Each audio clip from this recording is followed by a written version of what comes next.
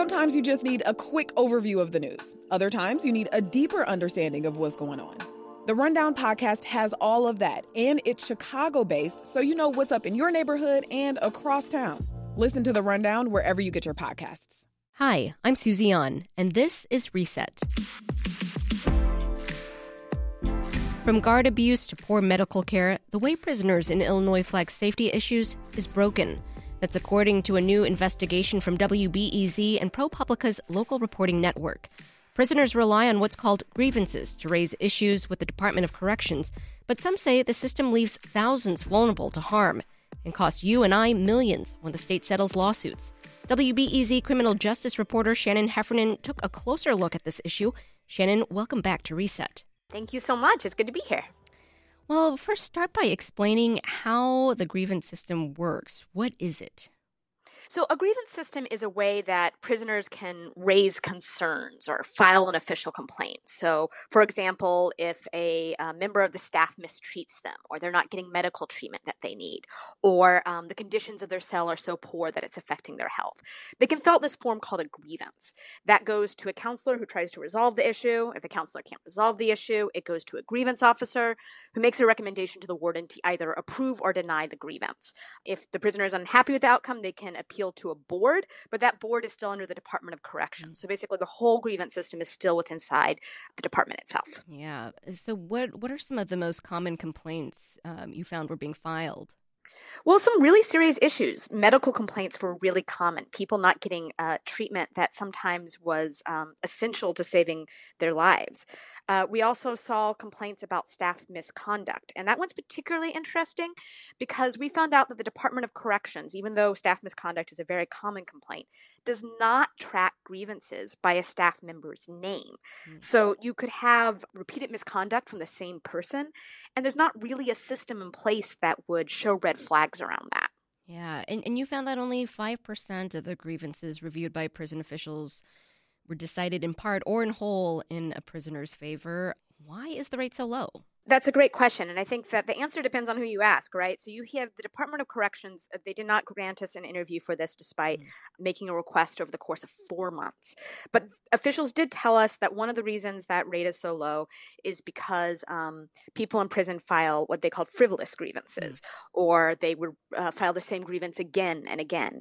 They also said that they are resolving some of these grievances before they even get to the point of a decision. But there's a lot of skepticism on that from lawyers and the people who are locked inside. They say that one of the reasons they think that rate is so low is because essentially you're asking the department to police itself. The same people you're complaining about are the ones who are reviewing these grievances, or at least their coworkers. And so that doesn't really set up a system where there's real accountability and a real system for people to get their grievances answered.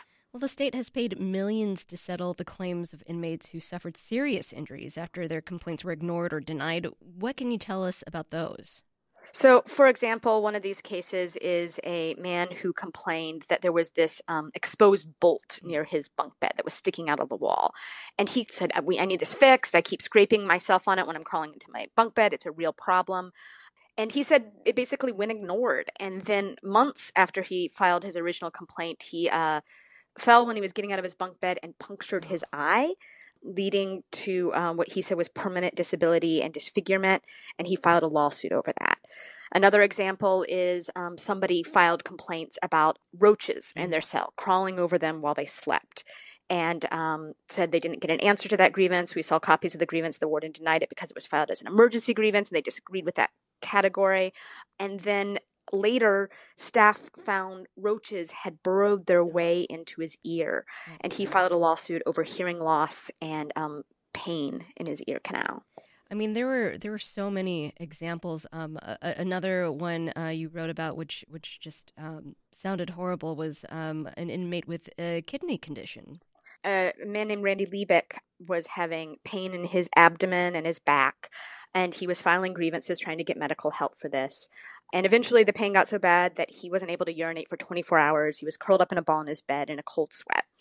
And for 6 hours, according to prison records, he waited at the prison until they finally sent him to the emergency room where he got surgery.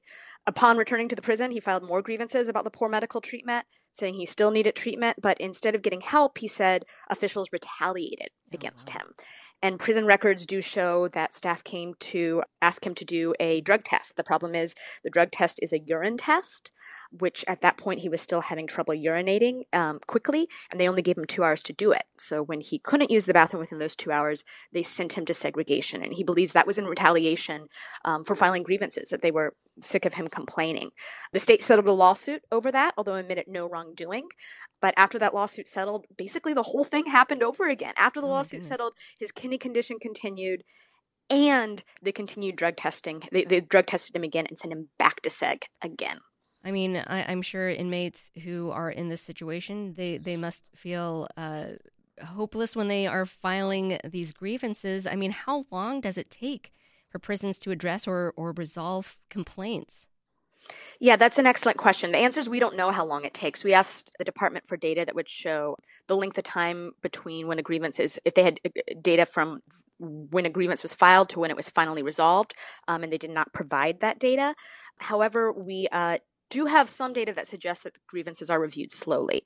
For example, over a third of grievances that were appealed were thrown out by the time they were reviewed because the prisoner had died or been released, which suggests to us that they're not getting reviewed quickly enough. Now, I should say that the department did say that they are looking at moving towards electronic grievances, which they think will make the process more efficient. But again, the grievances are, rarely decided in a prisoner's favor, as you found. And you found that for many prisoners, the system can also make it harder to file a lawsuit if they experience harm. Can you unpack that for us? Yeah, so there's this law called the PLRA that was passed in the 90s that basically was trying to make it so people in prison were filing less lawsuits because there was a lot of lawsuits getting filed over prison conditions. And one of the requirements of that law is that prisoners have to go through the prison grievance system before they can file a lawsuit, right? On its face, that seems logical. You use this lower means of resolving your complaint. The problem is it incentivized prisons, not just in Illinois, but across the country, to actually make their grievance process harder because then it's a barrier to a prisoner being able to file a lawsuit. If you can't navigate the grievance system under the PLRA, you can't file a lawsuit, right? So we looked at the history of grievances in Illinois and saw that over time, since this law passed, the barriers in the grievance system have gotten more difficult. Prisoners have less time to file their grievance, for example.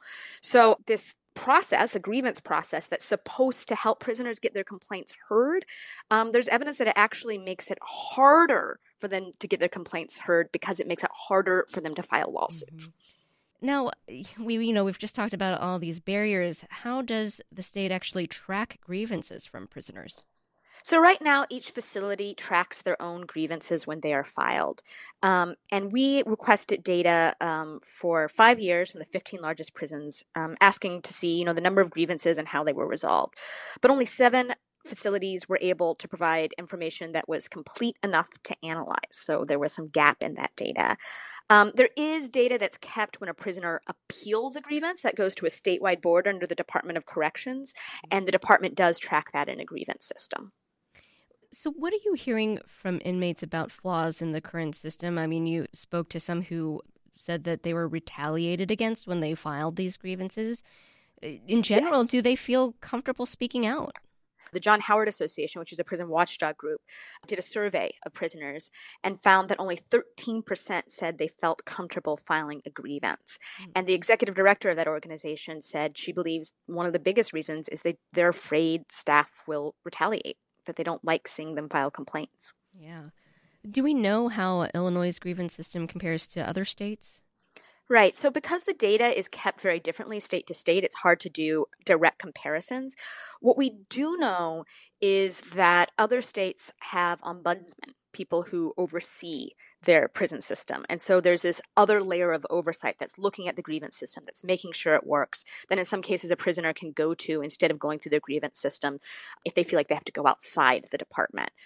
We also know that other states are often more transparent. Some other states, at least, are more transparent with their grievance data.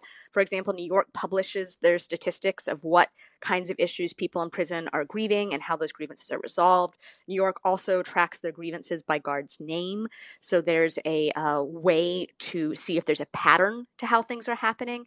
And Illinois does neither of those. I mean, you mentioned tracking the patterns. Talk about the importance of having a well-managed grievance system in place. So I think a lot of folks, one way to think about this is we've been talking a lot in Chicago, as you know, Susie, about oversight of police, right? That there needs to be a way for us to know how the police are acting on our behalf. And prisons are even more hidden than policing. And in some ways, people are even more under the state's control when they're in prison. So it becomes that much more important because it's hidden and the control is so great to have some way for lawmakers and the public and family members to know what's happening inside. And there's a lot of different ways that can happen. But because grievances are one of the very few ways prisoners can file official complaints, having transparency around that system is essential to understanding what's happening inside. Now, you've mentioned that the Corrections Department declined to be interviewed for your story. Did they respond to any of the concerns you raised by your reporting? So they did write us a written response. They said that they thought grievances were a really important issue. They said it's something that they're working to improve. As I mentioned, they said they're looking at moving towards an electronic grievance system that would make the data easier to track. The hope is that would also help with lost grievances and accountability. They also said they're hiring a new position. They're going to be hiring a new position to oversee grievances. We don't have a timeline for those changes. And advocates did say they don't think that's enough, because that's still going to be happening inside the Department of Corrections. It's not independent oversight or independent accountability. Well, lawmakers are pushing for more oversight, but legislation has stalled. What can you tell us about that? That's right. So lawmakers last year filed a bill to create a corrections ombudsman. This would be, like what I mentioned in other states, a position that would be able to provide some oversight, that could look into complaints, could look into issues, could look for patterns that come up in the department. But that bill has stalled.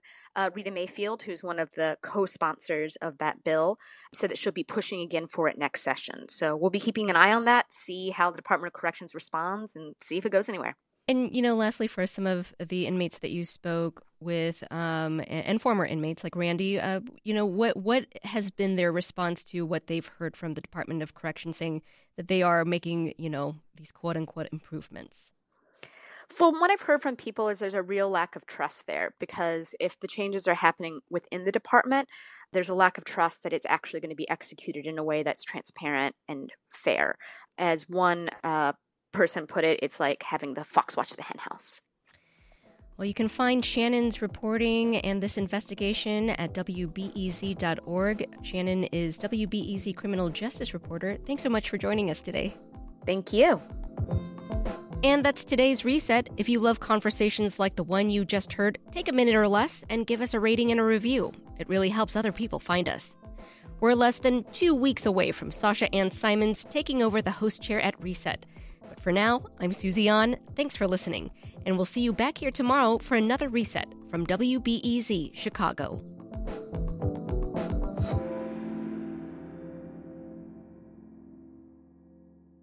If you need a break from the news, WBEZ's Nerd App podcast is here for you. Our show is all about delight. We laugh about what's happening in pop culture and feature thoughtful interviews with fascinating people. We even have a monthly book club. Listen to Nerd App wherever you get your podcasts.